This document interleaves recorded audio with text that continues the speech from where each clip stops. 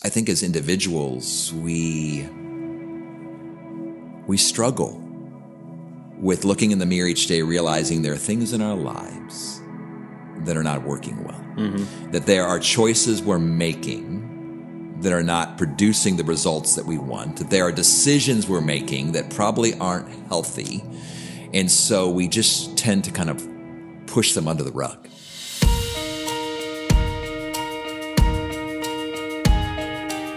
Hello, everyone, and welcome to 3 Words, a bite-sized podcast about the significant and strategic choices that you can make in order to become the very best version of yourself. My name is Dr. Michael Brown. I am the host of 3 Words, and I'm here with my very good friend, Dan Costello, a frequent guest here at 3 Words, as well as a life coach with DMB Coaching.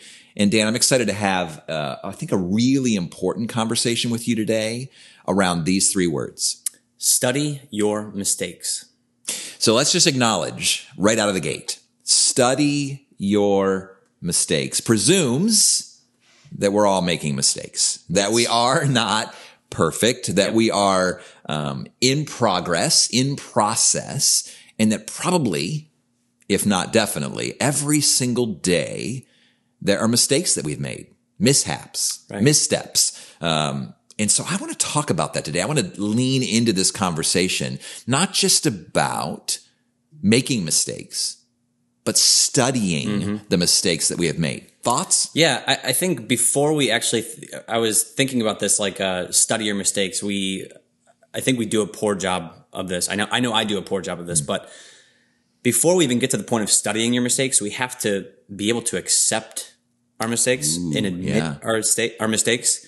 So, I think that's the hardest thing for me is I typically, when I make a mistake, my first thought is to think about how do I blame someone else? And maybe I'm not doing it like purposely, but subconsciously, like this wasn't my fault. This was someone else's fault. Justifying it, having a rationale for it, but not owning it. And so I think before we can even start studying it, we have to actually say like, yeah, I messed up and I screwed something up. And I actually have a really interesting story about this. And it's so relevant to what we're going through with this pandemic right now it was around April timeframe, and just like any company was going through a difficult time, Dana was working on a reduced work schedule for all of our staff. And so I have a team of roughly 40 people that myself and a couple other of our managers lead that team.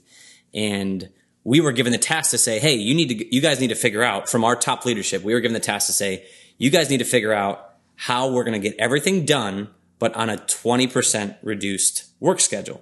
And so you guys can decide how your people work, how many hours each day, and present that out to your team and tell them what days they need to be working and what days or what hours they need to be working.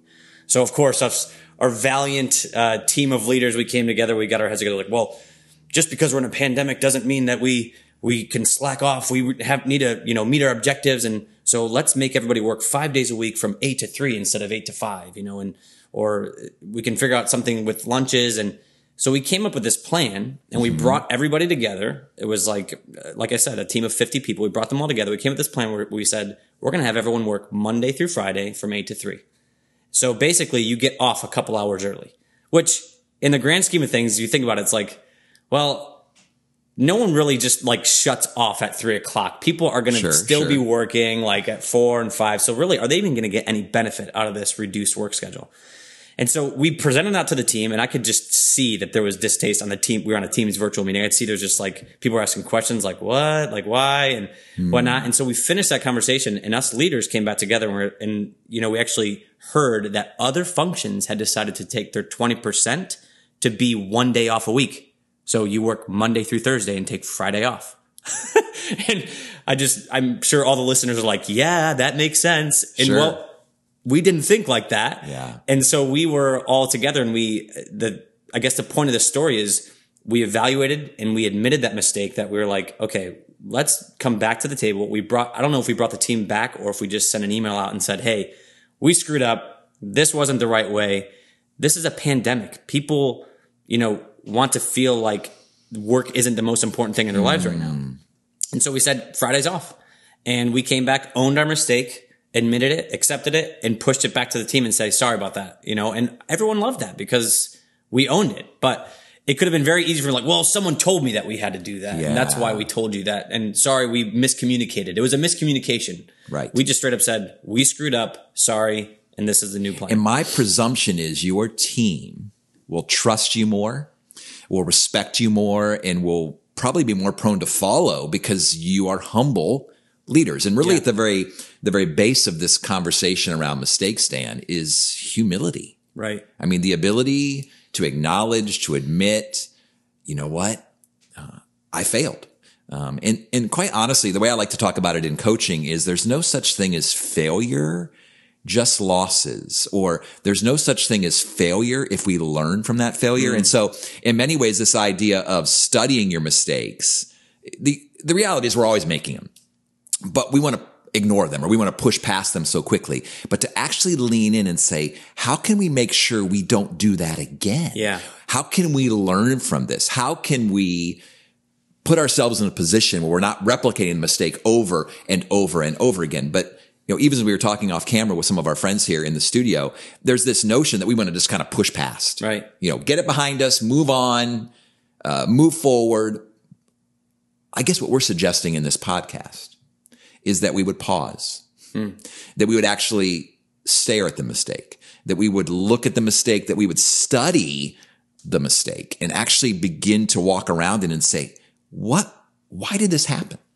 What can we do differently in the future? But what happens is typically at the root of this, there's so much insecurity or even shame that the mistake happened that we just want to ignore it. Yeah. And we want to encourage something very different, but to actually create rhythms and routines in our lives where we're actually studying and thinking about our mistakes. And it's important that you say that, to create rhythms in our lives, because we all know that there's not enough time in the day, or at least we think there's not enough time in the day to actually set aside time to think about our mistakes, or, you know, we can call them mistakes or we can call it like lessons learned. So I think I've spoken about this in another podcast episode, is that Dana, where I work, we have this, lessons learned activity that after every program launch, we have like a list of all the things that went wrong.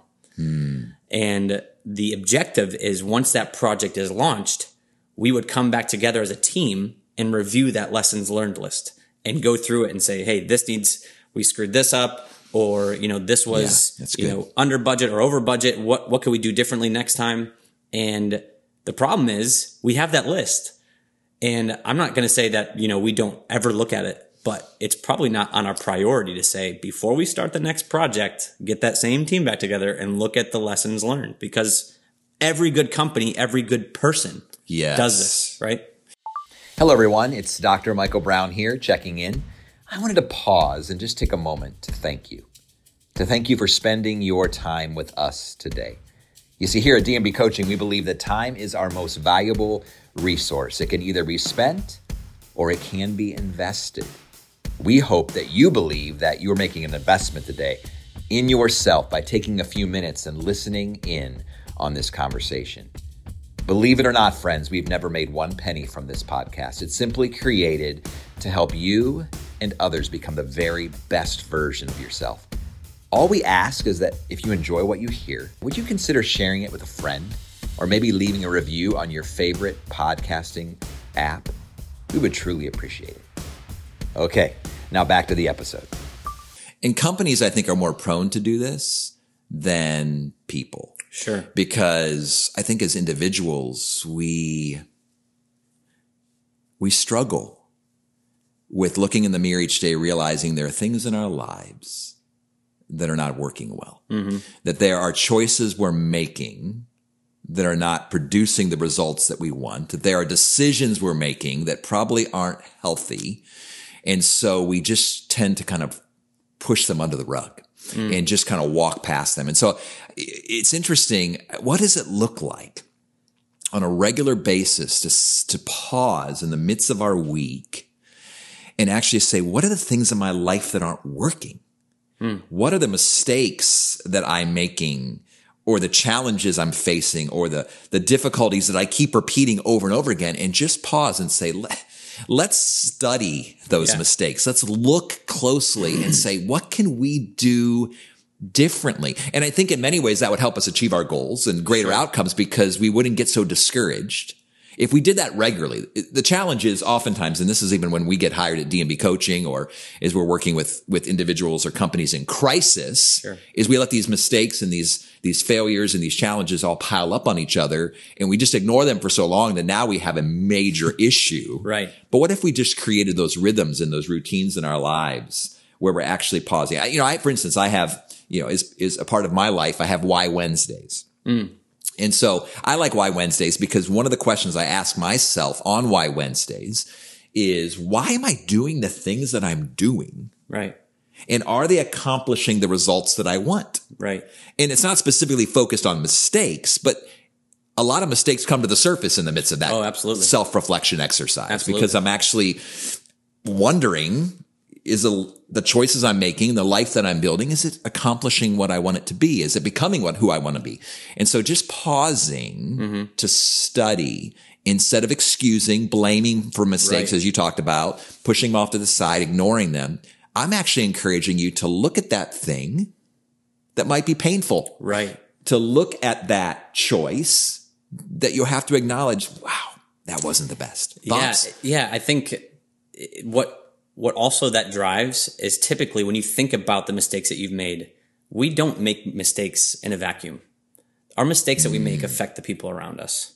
Right. And so when I think about the mistakes that I've made and you have that time of reflection, I bet you're not just thinking about how can I be better or how can my life be more, put together next time that I do this, but you're probably thinking about that mistake probably was offensive to that person, or that mistake probably damaged that relationship. And I know that we talk about this a lot, but everything is about relationships with me. You know what I mean? So when I think about my mistakes, I'm thinking about who did I impact that I can restore that relationship because of that mistake that I made. And if we don't have that kind of mindset, then I don't think we're really humbling ourselves to the friends and family members and coworkers that we have to actually admit our mistakes, but then say, hey, I'm not going to do that again, and I'm going to learn from that next time. You know So what I mean? admitting our mistakes, acknowledging our mistakes. I think you used the phrase appreciating our mistakes, Yeah. that our mistakes are actually a gift to our growth. And in fact, you use the term mindset. And I love that idea of mindset, Dan, because I think even if you're listening into this podcast today, you probably most likely have a growth mindset. You want to Right. grow. You want to evolve. You want to mature. You want to Absolutely. improve. Or you'd be binging on Netflix's right now, right? You would not be listening to a podcast on how to become the better version of yourself. So the fact that you're listening in means that you have a growth mindset. But you can't have a growth mindset that's effective if you are resistant to feedback, resistant to self-evaluation, resistant to personal reflection, Right. beginning with mistakes. Absolutely. So I guess that's my encouragement, even if I can leave a challenge/encouragement for our listeners and viewers today. As strange as it may sound, I want to encourage you before the end of this day to make a list.